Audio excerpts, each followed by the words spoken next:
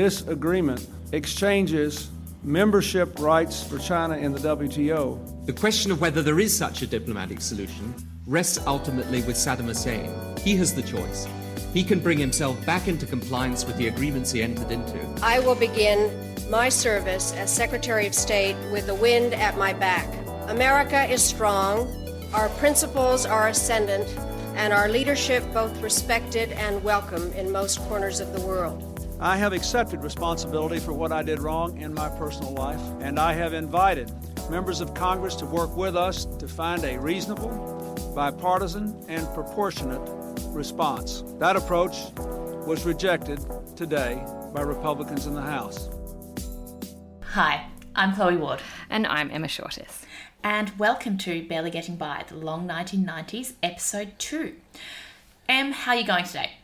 I'm pretty well today, thank you. I've got a baby in my lap who is so far quite chill, so we'll keep our fingers crossed. Okay, well, I'm sitting in a very sunny room today, and I think I'm getting some minor interruptions from birdsong, but I don't think that's necessarily a bad thing. It's quite nice. That sounds quite lovely. Okay, cool. So let's get into this before we have any technical stuff-ups. So we ended last week's episode by talking about some of the ways in which the historian Eric Hobsbawm thought that the 1990s, or the long 1990s as we're calling them, might unfold, or what some of the key issues would be in that decade. Today we're going to start a three-part episode about the USA, which I think is where we can see a lot of these trends emerging, and also, for better or worse, the USA was the dominant nation in the 1990s, as it had been, one of the dominant nations in the four decades previous during the era of the Cold War. So what we want to talk about is that period of American dominance of international politics, but we're going to start a little bit later than the 1990s in 2016. So, Emma, tell me, why does 2016 matter so much when we're thinking about the 1990s? Well, I think for fairly obvious reasons, the fact that Hillary Rodham Clinton was the nominee for president for the Democrats meant that there was a real focus on the 1990s and Hillary Clinton's role in her husband Bill's administration specifically. But for me, I think, and for a lot of people, what that election campaign did was kind of relitigate the 1990s from both sides of politics. So partly it was about the Clintons, I guess, trying to defend and protect their legacy in the 1990s when they dominated politics for the decade. But on the other side, it was also about Trump and Republicans, I think, condemning that legacy and the 1990s and a kind of era of unfettered globalization and free trade, and the way that had essentially laid the groundwork for the decimation of the American economy. So it was kind of fighting, I think, over the 1990s and prompting a lot of us to kind of rethink how we felt about that time. Okay, so you've kind of raised, I think, three issues there. And the first is the Clintons, the second is the right, and the third is really about American capitalism and what that meant in the 1990s and what it means today. So that's, I think, how we're going to split up this episode of Barely Getting By. And we're going to kick this one off by talking about the Clintons. So Emma, tell me, I think we all like to think that we're experts in the Clintons and the American presidency, but tell me a bit about Bill Clinton and Hillary Rodham Clinton. Okay, I will happily do that. So Bill Clinton is elected President of the United States in 1992. He is a graduate of Yale Law School. Ding ding, there's an Ivy League, another Ivy Leaguer from the swamp. He actually met and married Hillary Rodham while they were both at Yale Law School. Clinton was an anti-war protester and had in fact dodged the draft for the Vietnam War. But he positioned himself not as a kind of radical anti-war guy, but as a centrist Democrat when he was campaigning for the nomination for presidency. I mean, centrist, that's a word we hear a lot these days. Did Bill Clinton identify himself as a centrist? How did he describe his politics? To be honest, I'm not sure if he actually used the word centrist. What he did was position himself as a new Democrat. So by the time Clinton kind of rises to prominence, the Democrats have been out of power for decades. And not just out of power, so far from power that it seems kind of impossible that they're going to claw their way back. And so he positions himself as a kind of a new guy. So he's different from previous Democrats in that he is tacking to the centre, and particularly he's talking tough on things like crime and welfare, which is traditionally kind of the remit of the Republican Party. And it's perceived weakness on this issue in particular, on crime and welfare, that's kind of plagued the Democrats, I think, for decades. So this is the time, I think, and we'll come back to this, I think, certainly in the next episode when you talk about Tony Blair, when parties of the left kind of decide that the way to beat the right, the way to claw their way back to the power, is to kind of be harder and better on issues that the right have traditionally dominated, which, in some ways, I think, to put it crudely, kind of means being more racist and more heartless. Okay, so what happens in that election in 1992? Okay, so what happens is, as we mentioned earlier, George H.W. Bush Sr. is president. He's ushering America out of the Cold War, and he is campaigning for a second term, and he's kind of expected to win easily, as most presidents do. Most incumbents have that kind of advantage. But what that does, because Bush is expected to win, is to allow space for the Democrats to nominate a kind of relative unknown, who is, of course, Bill Clinton, at the time the governor of Arkansas. And Clinton goes on to defeat Bush easily. He basically smashes him in the Electoral College. He gets 372 to 168 votes. So it's pretty clear victory. And what that means is the United States has its first real post-Cold War president. He's the first president not to serve in any war of any kind. Really? He's kind of, yeah. So he's, I think, the first president to not have served, particularly in the Second World War. So we're talking real generational shift. Okay, so he won that election really decisively. Was that because he tacked so hard right? I mean, when I think of Bill Clinton, I always think of that. They said it's the economy, stupid. That's right. That is. I think one of his advisors coined that term, and I think we'll go back to that in more detail. But he wins, I think, not because he's tacking to the right, but because that message of being a new Democrat resonates really well. It's also because of economic downturn in the US, which goes against, which works in Clinton's favour. Baby Viv's just adding to the conversation here. Random opinions on Bill Clinton. That's right. So he's kind of, the fresh face of a new decade. And on the other side, Bush is boring. Like he's uninteresting and uninspiring, and Clinton is young and fresh and cool, as hard as that is to imagine at the time. Okay, and of course, he selects as vice president Al Gore. Tell me about Al Gore, because I know that he certainly has played a big role, especially in the climate politics of the 1990s and the 2000s. Yeah, that's right. We're still yet to do my historical fan fiction episode where Al Gore wins the 2000 election. We'll get to it one day.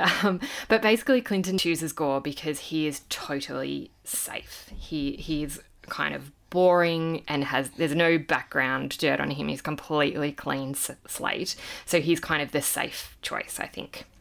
Okay, so Bill Clinton, he is inaugurated beginning of 93. That's when these things take place, right? That's right, January 1993. Look, you always keep me on my toes when it comes to American history.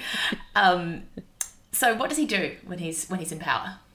So, look, I mean, he does an awful lot of things, and I'll dedicate a whole episode, I think, to his foreign policy and particularly military interventions and non-interventions across the world, and also to his global economic policy.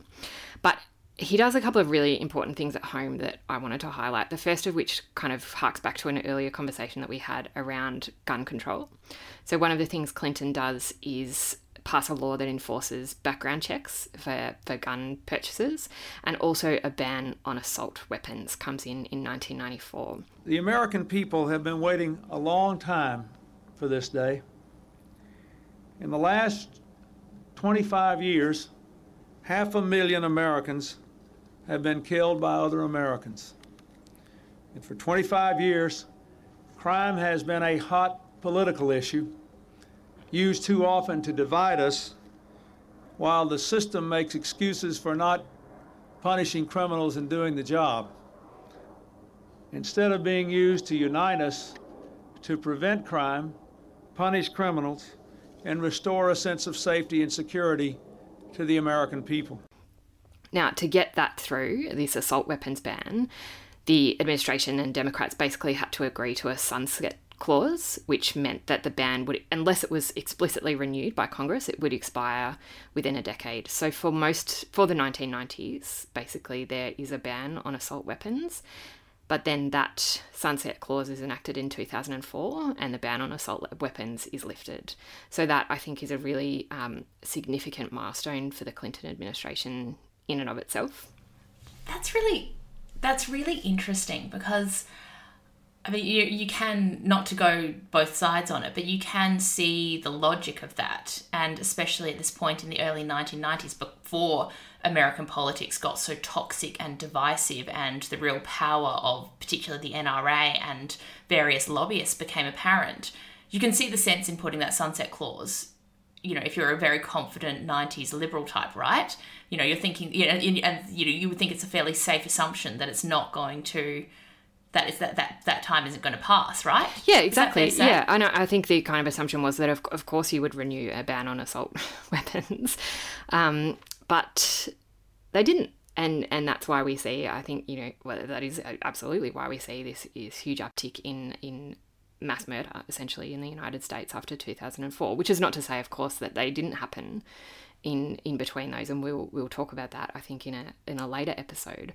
But I think what's really particularly interesting about that is that this ban on assault weapons comes as part of a huge omnibus bill, crime bill, under the Clinton administration, which kind of lumps in violent crime, gun crime, with other crimes. So that's kind of another shift, I think, that we've seen since the 1990s, where gun control becomes more about a kind of right-wing talking point about a right to bear arms rather than associated with Republican crackdowns on violent crime, if that makes sense.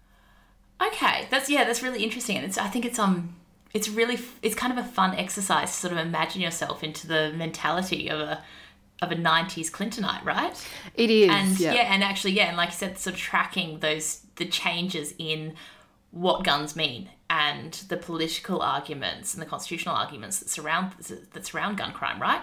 That's right. And I think it kind of reminds us as well, when we're so deterministic about whether gun reform can happen, because this ban on assault weapons actually happened kind of in response to some mass shootings. So it was basically a response to mass shootings and saying we need to get these assault weapons off the street. So, those changes can happen. I think the 90s shows us that to be uncharacteristically positive. Yeah, so there was, it was kind of like America's Port Arthur moment, but one that didn't last. Yeah, exactly. That's exactly right. Yeah. And I think I should say as well that this assault weapons ban, as I said, is part of this kind of omnibus crime bill, which is another huge legacy, I suppose, of the Clinton administration. It's a huge package, this bill, which contributes to what many have called a kind of lost generation of people. So this bill kicks off a period of mass incarceration, particularly of young African American men for minor drug offences. So in the 1990s, it's hailed as, Clinton's kind of tough on crime, New Democrat shtick, and it's a bipartisan bill. But to go back to 2016 and even today, part of what we're seeing now is a relitigation of that legacy and a recognition of the huge damage that it has done, particularly to minority communities. And one interesting thing that kind of sticks out to me is that the kind of weird processes of American legislation mean that this bill goes through committees first before it's put to a whole congressional vote. And because this is the crime bill, it goes through the Senate Judiciary Committee, the chairman of which in the 1990s is? Bernie Sanders. Joe Biden. Really? Yes. So Joe Biden plays a huge role in getting this huge omnibus crime bill through Congress. In fact, in 2016, he called it the 1994 Biden crime bill in complete character of, Biden claiming credit for everything. which I think he may, be beginning to regret, as I said, as the kind of legacy of this is relitigated, and he tries to walk that line between appealing to white voters and being the kind of tough on crime guy, but also getting out the Obama coalition, which means getting out black voters. So that's going to be a hard line for him to walk, I think. That's it's interesting to think about that, like in terms of someone having such a long career and such, and evidently such a compromised career. I'm sure that plenty of people who are listening are aware of the historic sexual assault accusations that have been levelled against Joe Biden, and that rightly should be calling his candidacy into question. A long career, and one in which you've clearly been everywhere, that isn't necessarily, I think, that's always been something that's been played as being in Joe Biden's favour when it comes to the election, but it's just as easily something that can come back to bite you, especially in such, what we're seeing now, which are really fundamentally transforming political circumstances. Like, that's probably one difference between the 1990s and 2020, is that there are clearly things that were permissible and strategic and, they would argue politically necessary in the 1990s that aren't permissible and aren't okay now. So, yeah, one respect in maybe which we're doing better in certain parts of the yeah. Yeah, absolutely, I think so. I think we are less forgiving, and I think probably recognise that some of those compromises, even things like the sunset clause in the ban on assault weapons, those kind of compromises don't yield results. What they do is, I think, kind of delay things and delay consequences rather than fundamentally change things. But, having said that, the Democrats have made a clear choice to go for that kind of, I guess, air quotes, steady hand, old hand in Joe Biden. And again, I think that, partly is a yearning for the 1990s and the Clinton administration. So Bill Clinton said himself in 2016 that, and I'm quoting here, "There's been one time in 50 years when we all grew together, and that's when I had the honour to serve, and I would like to see it happen again." So we have this yearning, I think, for the kind of the so-called bipartisan politics and consensus of the 1990s, which, as we've talked about before, when you spoke about throwback democracies, is kind of a yearning for something that didn't exist, but in a way that, I guess the yearning for that bipartisanship, for when kind of all the old boys in Congress worked together and were all mates, which Joe Biden has spoken about on multiple occasions, exists and it exists and I think it needs to be and also that, I mean, like I've said before on the podcast, is that it's ahistorical, but it also doesn't account for the true costs of that, as in the crime bill that you've talked about, and also in gun control. I think, and I said before that it's an interesting exercise to try to think back into the mentality of these people and, the decisions that led them to, within their rationality, make these decisions that would in the end have some disastrous consequences. But that's not to say that we should sympathise with them. I think it's a real shame that we've had to learn lessons from them at such enormous cost. So, okay, so Emma, can you tell me, like, is there something to be celebrated about Bill Clinton's presidency? I think there are things absolutely to be celebrated about his presidency. I think, as much as I guess, kind of criticise the sunset clause of the assault weapons ban, that was an enormous achievement, and again, one that seems, almost impossible today. But that sort of fairly simple act would have saved countless thousands of lives, I think. So that is really significant. I think he was also hugely important in being the first Democrat to kind of sort of win an election and win it outright for decades. He was a young, fresh and ostensibly progressive face for the 1990s. He was cool and I think inspiring for a lot of progressives who have, I think, struggled since to kind of let go of their affection and support of the Clintons and the Clinton administration, in spite of a kind of rethinking, I think, of course, the Lewinsky scandal, which I haven't talked about today, but we will talk about, I think, in a later episode, even though that has kind of been discussed to death. I think some of his his and Hillary Clinton's work on healthcare reform, which I haven't talked about, which was ultimately unsuccessful, still nevertheless kind of played a role in what has been a very slow walk forwards when it comes to healthcare reform in the United States, and changing the debate, I think, around healthcare, which, you know, we cannot underestimate how difficult it has been to get to a point where healthcare for all is a viable policy platform. That's been decades in the making, and the Clintons, I think, play an important role in that. But I also think that, you know, the Clinton administration is a big part of our kind of rethinking of the 1990s and the kind of damage that the politics of the 1990s inflicted on us. And I think the Clintons played a big part in that. And we'll probably talk about that, I think, in a later installment of this episode, particularly when we talk about Clinton economics. Yeah, absolutely. And I think that from what you said there, I think when people celebrate the Clintons, or, you know, they lament the fact that Hillary didn't become president, or they suggest that she should somehow run in and become the nominee in the upcoming US presidential election, part of the historical blindness of that is that they sort of over-personalise that administration, and, you know, and probably partly because Bill Clinton was such a charismatic, such a forceful figure in American politics. And when they say that someone, you know, a Bill Clinton figure or Hillary Clinton could come in and sweep the field in an election, it's because they are putting too much emphasis on that individual, and they're kind of ignoring their times and the ways that they were constrained by the times, and also constrained by their opposition, which I guess leads me to what we want to talk about in our next installment of episode 2 of Barely Getting By, the Long 1990s, which is the Republicans and the right, and the role that they played in a decade when they were technically out of power, but still wielding enormous influence over American politics. Barely Getting By is supported and produced by RMIT University. Original music by Stuart Cullen.